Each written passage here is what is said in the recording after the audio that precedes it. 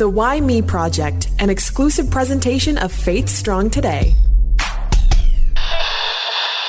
So I want to go a little bit behind the curtain, Holly, because we've worked together for 20 years. In that time, you and I have both had an opportunity, me in Edmonton, you in the GTA, to host the Mayor's Breakfast. Yeah, but in the GTA, there's like 5 that happen. Yeah, there's a lot of breakfasts that you are taking a part in. Yeah, people like to eat, they like to pray. That is my big takeaway from the move to Ontario. That's good. So usually when we get a guest, it's a former whether it's a former politician or a former athlete. And so it's kind of cool that we get a current mayor, somebody who is in the hot seat all the time and gets to spend some time with us. Yes, I'm so excited. I know that you're going to be encouraged and inspired by this next conversation. So without further ado, I'd like to introduce His Worship Mayor Dan Carter, my friend. How are you? I'm doing great. Thank you very much for the opportunity to be able to join you this afternoon and today. I greatly appreciate it. Dan, we like to ask this skill testing question because we never know where it's going to go. And that is, who are you and where did you come from? Who am I? I'm Dan Carter, of course, the mayor for the great city of Oshawa. And Oshawa is just on the outskirts of Toronto. We're about 45 kilometers to the east. And so I've been given the opportunity to be able to be the mayor of the great city of Oshawa. First, in 2018, we received almost 70% of the vote. And then again, in 2022, we were reelected with 65% of the vote. So I've been very blessed to have the opportunity to be able to serve. But I was a broadcaster before that. And before that, of course, had some challenges in my life, spent about 17 years in the tangles and in the grips of addiction with both alcohol and drugs, and found myself, of course, on the streets and broken in I always say that I was mentally, emotionally, physically, financially, and spiritually broken. And I think that best describes me. But I sit here some 33 years later. I've been fortunate enough to be able to have sobriety for the last 33 years. Wow. Yeah, it's amazing. Just I think that gives people hope, just even in that short little bit, because when you sit here and you're this, polished politician, a man who so many people in your community respect, and yet you had a season, a big part of your season of your life where I'm sure people looked at you and thought, Dan, he needs prayer and help. And they probably thought you wouldn't really matter or amount to much. But people don't end up in addiction just because they feel like it. There's a lot of stuff that brings them to that point. For you, like, how did your story start? What brought you to the point where addictions and drugs was your way out?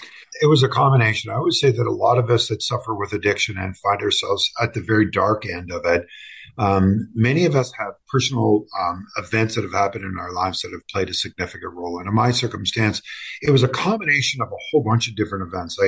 I lost my mom when I was very young and I was put into foster care. I was blessed because of the reason that I was adopted by a family. Went off to school in the early part of the 60s, had a severe learning disability and wasn't diagnosed, and therefore really kind of ostracized outside of the classroom and struggled with my literacy and my elementary school years were very painful for me. And through that period of time, a lot of bullying happened and a lot of self-esteem issues. Through that time, at the same time as a young 7-year-old, I was raped by a stranger, and that played a significant role in regards to how I saw myself, how I saw relationships, and really the shame that went along with that. And then when I was 13, my brother Michael was killed, and he was a police officer at the time. He was 28 and a father of 3. And I think those combinations of all those different events at different critical times of my adolescence played a significant role. And I think it really impacted me. And I think what happened with me was I discovered alcohol when I was 13 because of my brother's death. And it was matter of fact, on my brother's wake. And one of the things that it gave me was confidence, and I thought I was charisma, and I thought I was funny, and I thought all the things that I really, really wanted to be and that I was nothing of. And by the way, at the same time, I was growing so tall. I was like 6'2" and weighed like 85 pounds at the same time. So, can't read, can't write, has no athletic ability, had a lot of tragedy around me. And at the same time, going through this awkward stage and then being bullied a lot, I think you just want to fit in. And I think that I thought that alcohol would give me that answer. And once I found alcohol, it led me down a very dark path that I struggled with for over 17 years. When did you decide to start talking about the struggles? Because a lot of times, I mean, we all might have some sort of learning disability, but I mean, sexual abuse and rape is one thing. Dealing with addiction and that is another thing. At what point did you decide, I need to start talking about this and letting people know this is what I've been through? For me personally, it happened once I was in rehabilitation. I was in a long-term program, almost a year rehabilitation program. That played a significant role in regards to my recovery. But it was the very first time I talked about things that I was very ashamed of. Imagine being a 7-year-old boy being raped and the shame that goes with that, and not really truly understanding about it and carrying that for a long period of time. The impact of, believe it or not, of being adopted, but what about my biological family? What happened there? And why did that event happen? And really having a spirited, open conversation, but a safe conversation was really important. The shame that went with not being able to read and write, and having that conversation, how it made me feel and why that went to my self-confidence and self-worth and how I saw myself. Mm-hmm. My brother's death, what do you do as a 13-year-old boy that you see this police officer dressed in a uniform with a Canadian flag on his casket and see your parents just destroyed because it was their firstborn. But at the same time, where do you put that and really understand it? And I think that a lot of that really came to surface once I was in rehabilitation and I had the opportunity to talk about it. When I went public is when I started being in the public eye as a television host. And the one thing that I knew about my sobriety was that I could never allow people to presume I was something. And the only way that I could really be who I was I needed to be able to be honest with those that were tuning in. And so some people criticized me for it, but I did it because of the reason that I didn't want people to think that I appeared this polished individual on television and wearing nice clothes and all those kind of things.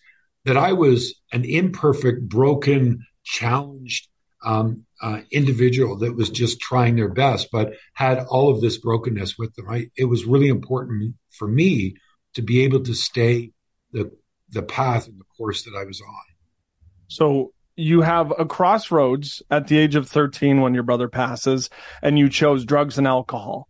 Yeah. Then you have a crossroads where it's at what crossroad was it that it's either I'm going to continue on this path or I'm going to go to rehab? Why did you make that change? It was the one day, and I always say there's a day that comes with many of us that struggle with addiction, that I truly looked in the mirror and saw what I had become. I had lost a lot of weight. I'm 6'2", I'm 215 pounds. I was about 115 pounds. Mm-hmm. I looked terrible. My face was gaunt. I was shaking violently. I was sick every morning. And I called my sister and I just said to her, I said, Maureen, I'm in a lot of trouble and I need some help. And my sister gave me an ultimatum, and I went to see her and she said, you either sober up today or you die today.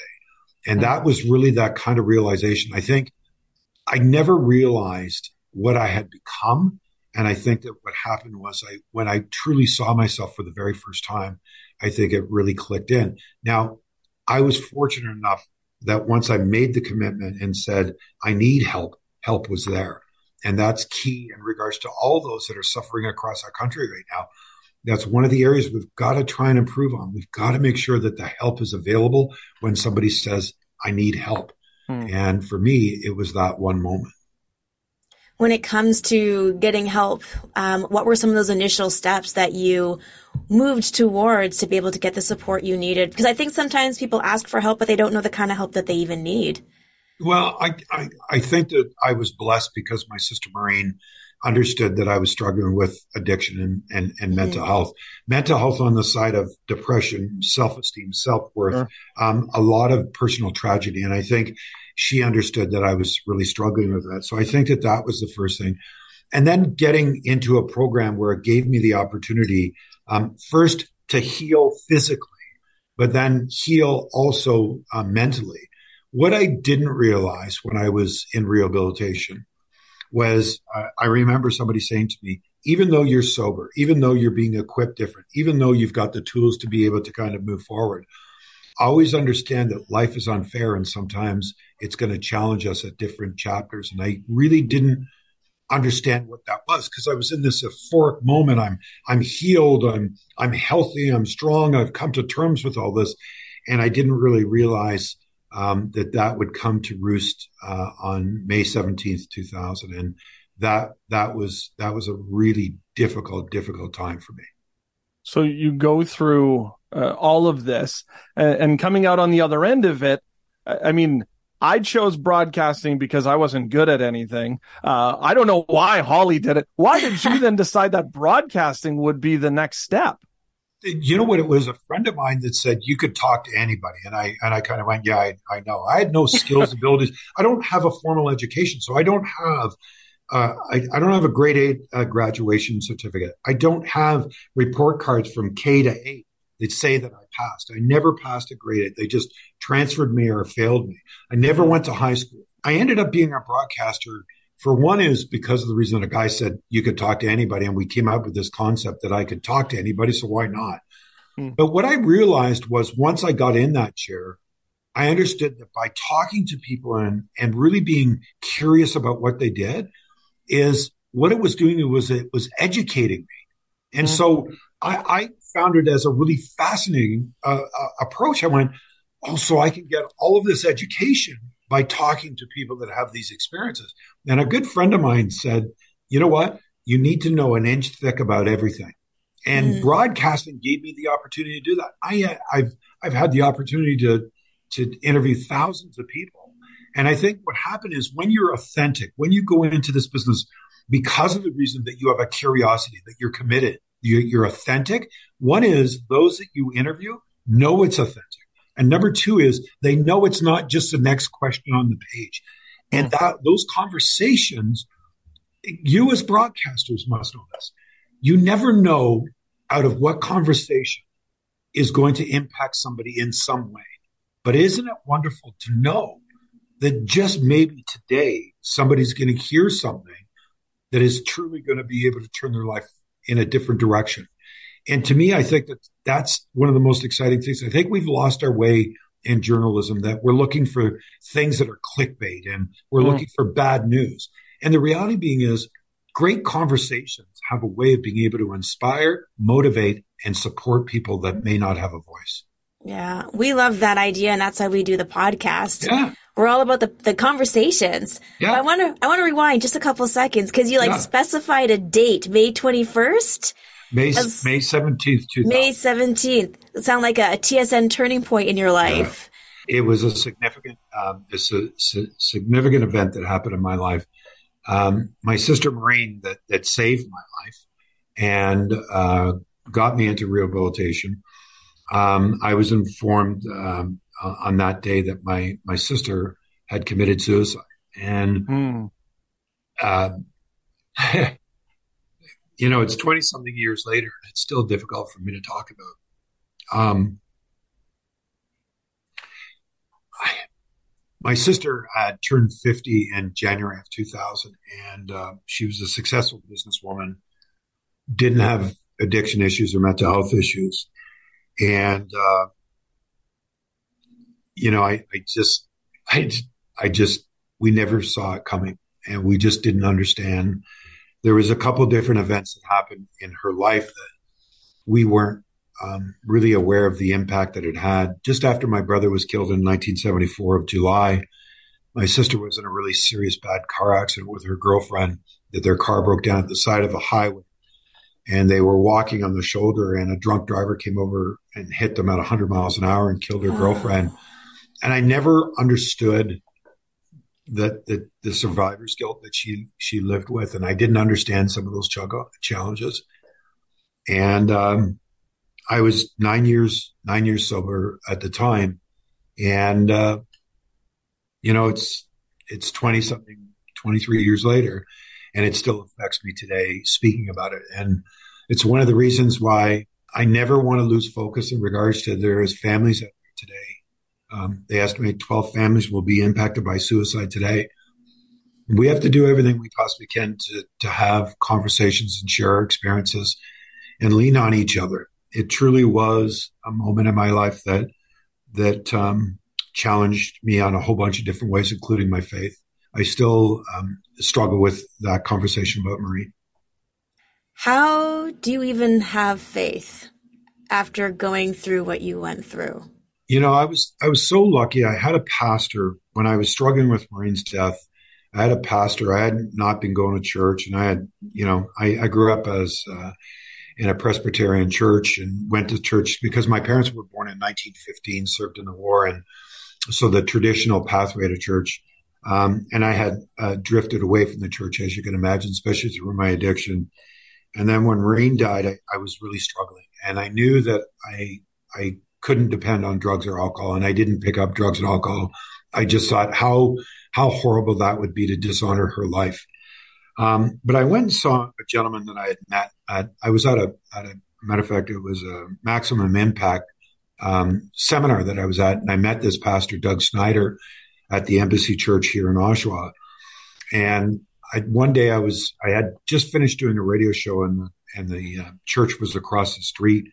And I walked in unexpectedly, and I walked in and I said, "Can I see Pastor Doug Snyder?" And because of my little notoriety, I was able to get in and see him.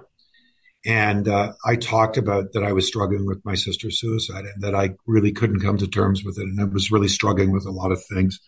And he said, "Have you read your Bible?" I said, "Well, I'm dyslexic and I struggle with ancient texts, and I struggle with it." And he pulled from this bookshelf a book called The Message. And he said, "I need you to read this. I need you to read a couple pages every day. You don't have to read the whole thing in a little while." He said, "Take your time. I understand that." And he said, "And I want to meet with you every other week, and we'll just sit down and talk."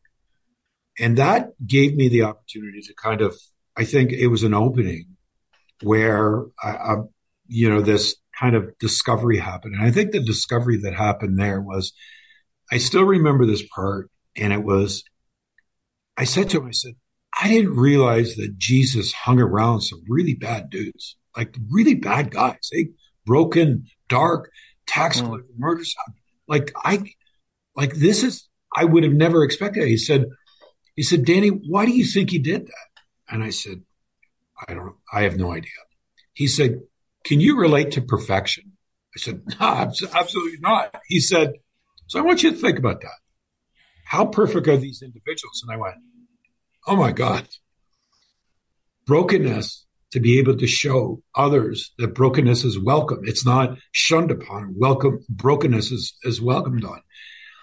And I think that helped me to start going down the path of understanding that there was a reason why I was still alive.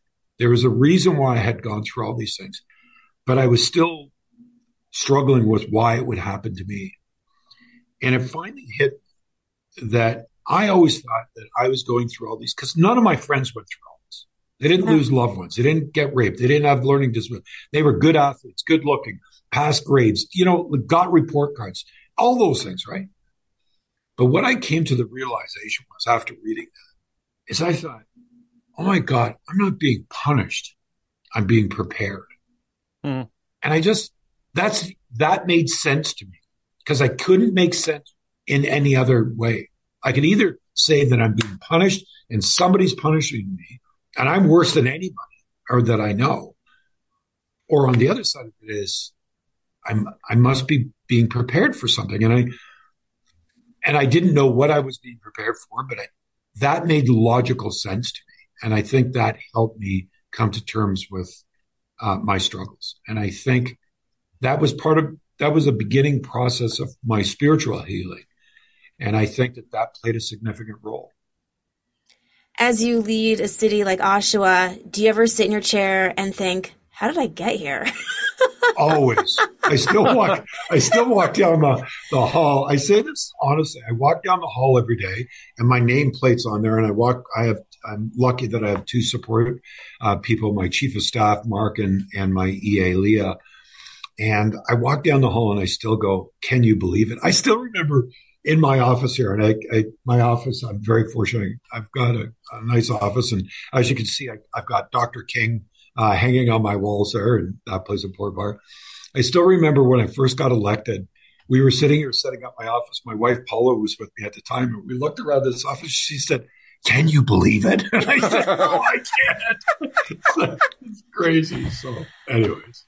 So I think the big question, though, I mean, we talk about you can't believe that you're sitting in that office, but why did you decide to run for mayor? I mean, you could have, skirted on and continued to be a broadcaster. You could have done something completely different. Why mayor? Well, I think it was two things. I think one is that I had been asked to run publicly for many, many times, and I just didn't know where I fit in. And to be absolutely honest, I was scared. If I put my name on a ballot and I lose, how embarrassing is that going to be, right?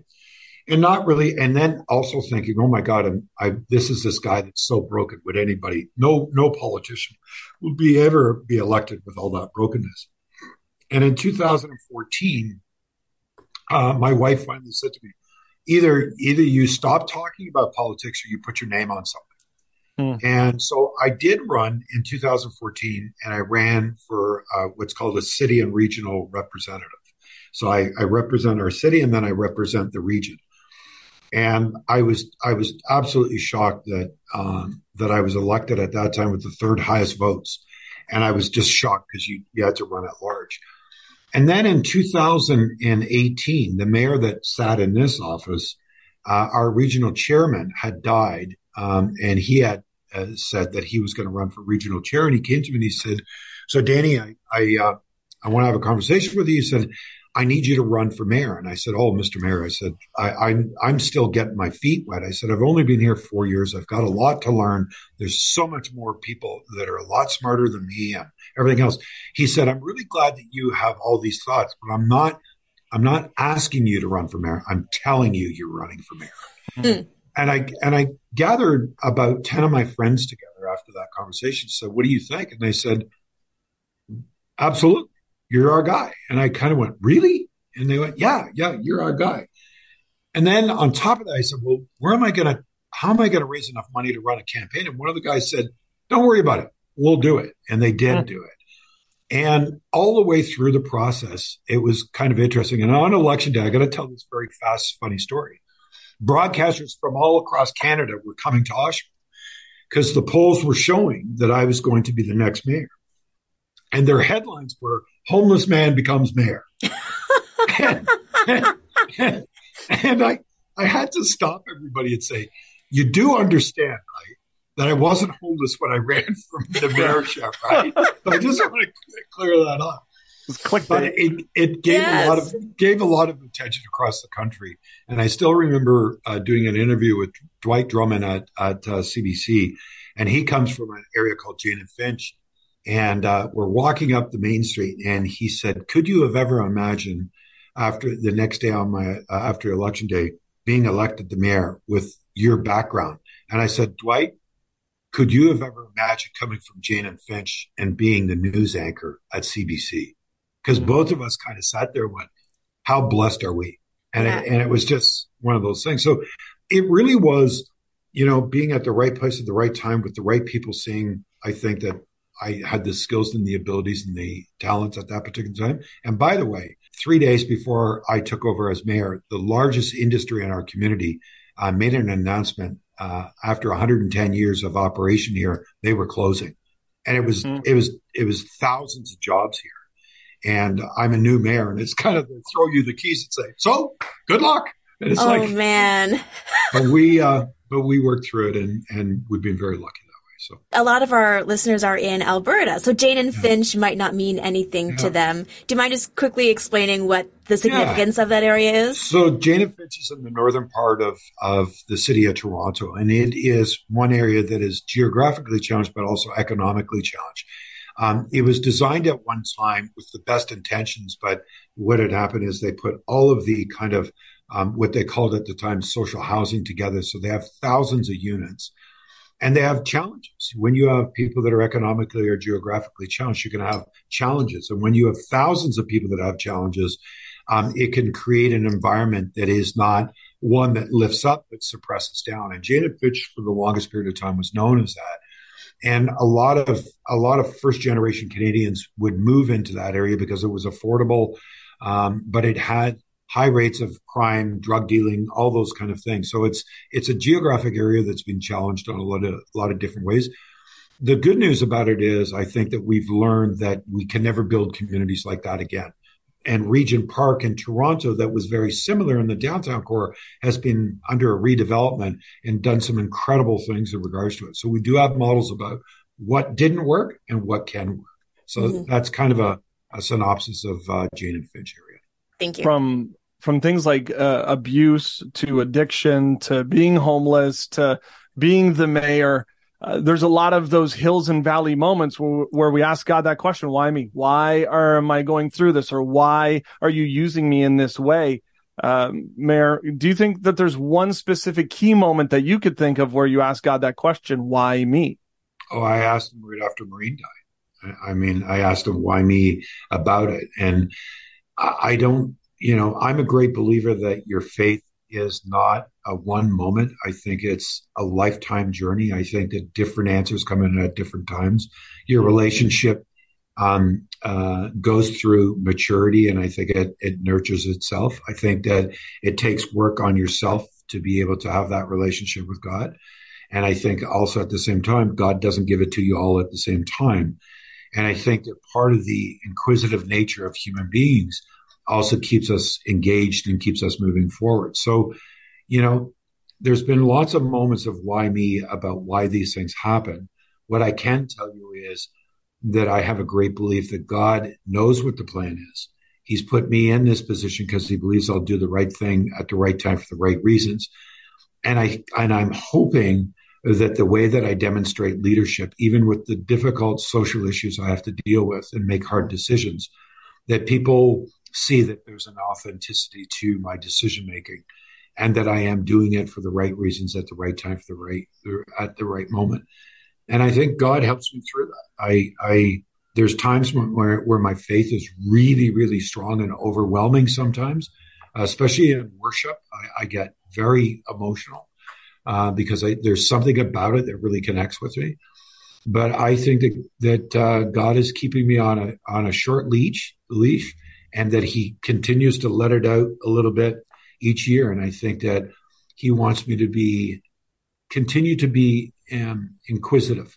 And I think he wants me to keep on searching. But why me?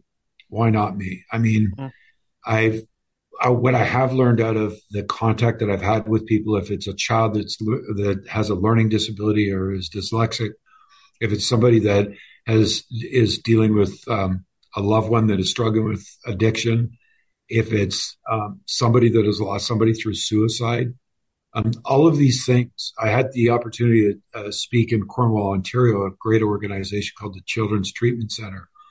And they treat 150 kids a year for sexually abuse. And, when I got to Cornwall, I wasn't really sure why I was there about 2 years ago. And I understood that it wasn't about being a victim, but about victory. And it was about that we do redeem ourselves. We can find forgiveness, that we do have a pathway forward, that there is purpose to our lives, as painful as it is. And then it begs the question, if so much has happened to me and the events that have happened to me, and there's millions of people out there just like me, then does that mean that we have the strength to be able to move forward? And, I have to think to myself that I think all of us have the strength within ourselves to be able to get through the most difficult days. You talk about how you are in a position now where you can positively impact an incredible community. And, you're talking about why would somebody vote for me? Well, I think a lot of people are waiting for the other shoe to drop with politicians. They're looking for the skeletons. Yeah. And yet you were just so vulnerable and authentic with who you were that they just knew what they were getting. And do you feel that your vulnerability and openness has helped you to get to this point? I think there's a couple things. One is I think it's set unrealistic expectations. I'll give you an example. When President Obama was elected in, and I have, as you can see behind me, large prints of Martin Luther King, and I'm very I'm a scholar of King just because of his brokenness, his imperfectness, but he was a tremendous orator. When Obama got elected, I looked at him and said, "There's King," and that was unfair, and I expected him to be King. There was a magazine article that was done, a Canadian magazine article when I first got elected, and it said, "This man saved his life. Can he also save this city?" And I think what happened is when you have to understand that even with all this brokenness and in this imperfect aspect of it, people have sometimes unrealistic expectations that you're going to hit it out of the park on every decision you make. And I think so there's a danger also, but I think there's a huge amount more of freedom and inspiration by being honest and open. So there's the both, right? And I've had to come to terms with that. I think there's unrealistic expectations. We have an opiate and a mental health crisis across this country. Mm-hmm. People expect me to have all the answers. And I'll be honest with you, every day I'm angry, frustrated, and passionate about finding the right reasons. I was on a 2-hour meeting today about it again. And people are saying, well, you lived it. You used to be on the street. Why aren't you doing all this stuff? And it's, so there is this unrealistic expectation, but I think you have to take it and you have to say to yourself, did I do my best today? And am I going to do my best tomorrow? And I think that that's what you stay focused on. That's good.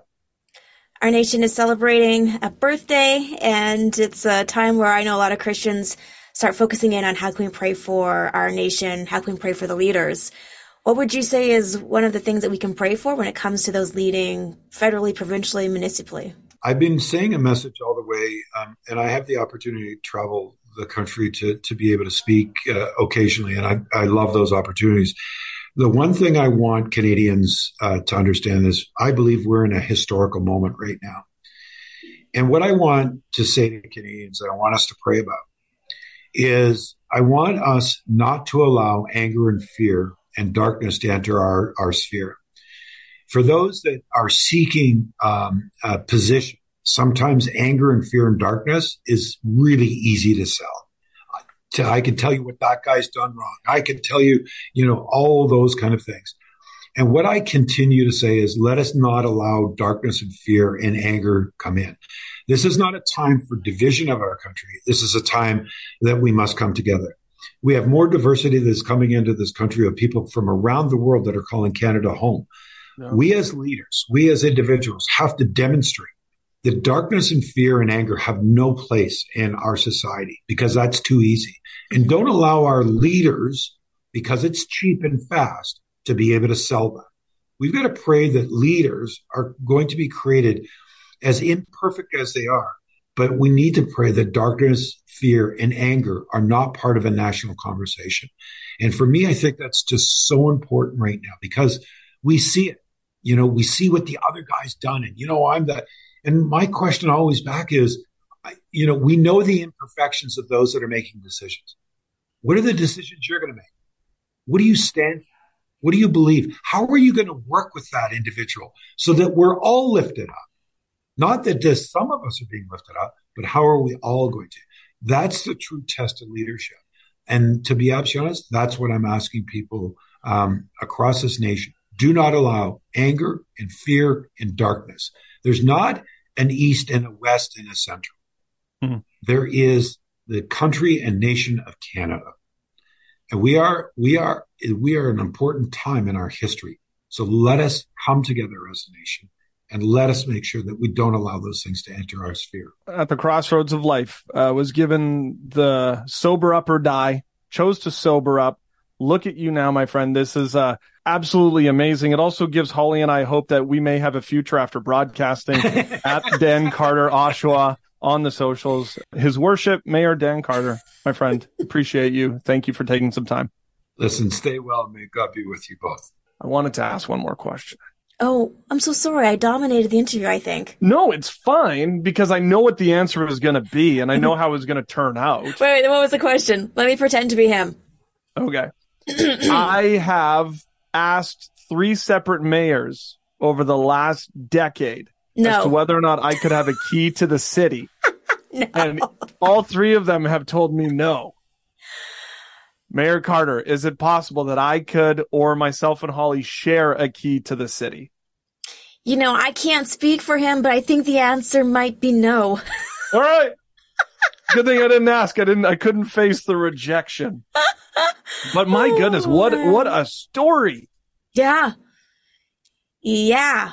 I mean, it encourages me to see that his origin story impacted his current situation in only the best of ways.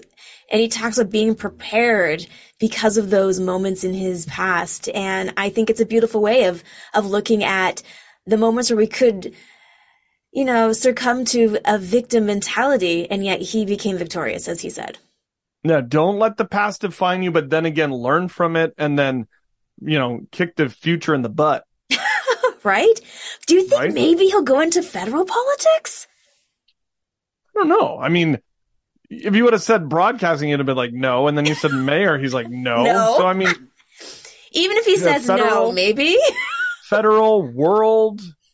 I mean, I don't know. The sky's the limit for that guy. Yes. But I think his story goes to encourage us that maybe the sky is the limit for us as well. That's good. That's really good. Wow. Good take home. Thank you.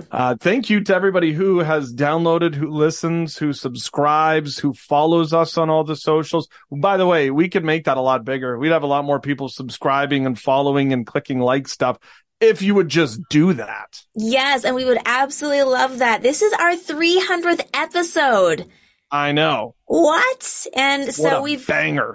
I know. We've got video and we do have lots of ways for you to connect with us. And we would truly love to hear from you. What did you love? What stood out to you? Who do you want to hear next on Whammy Project?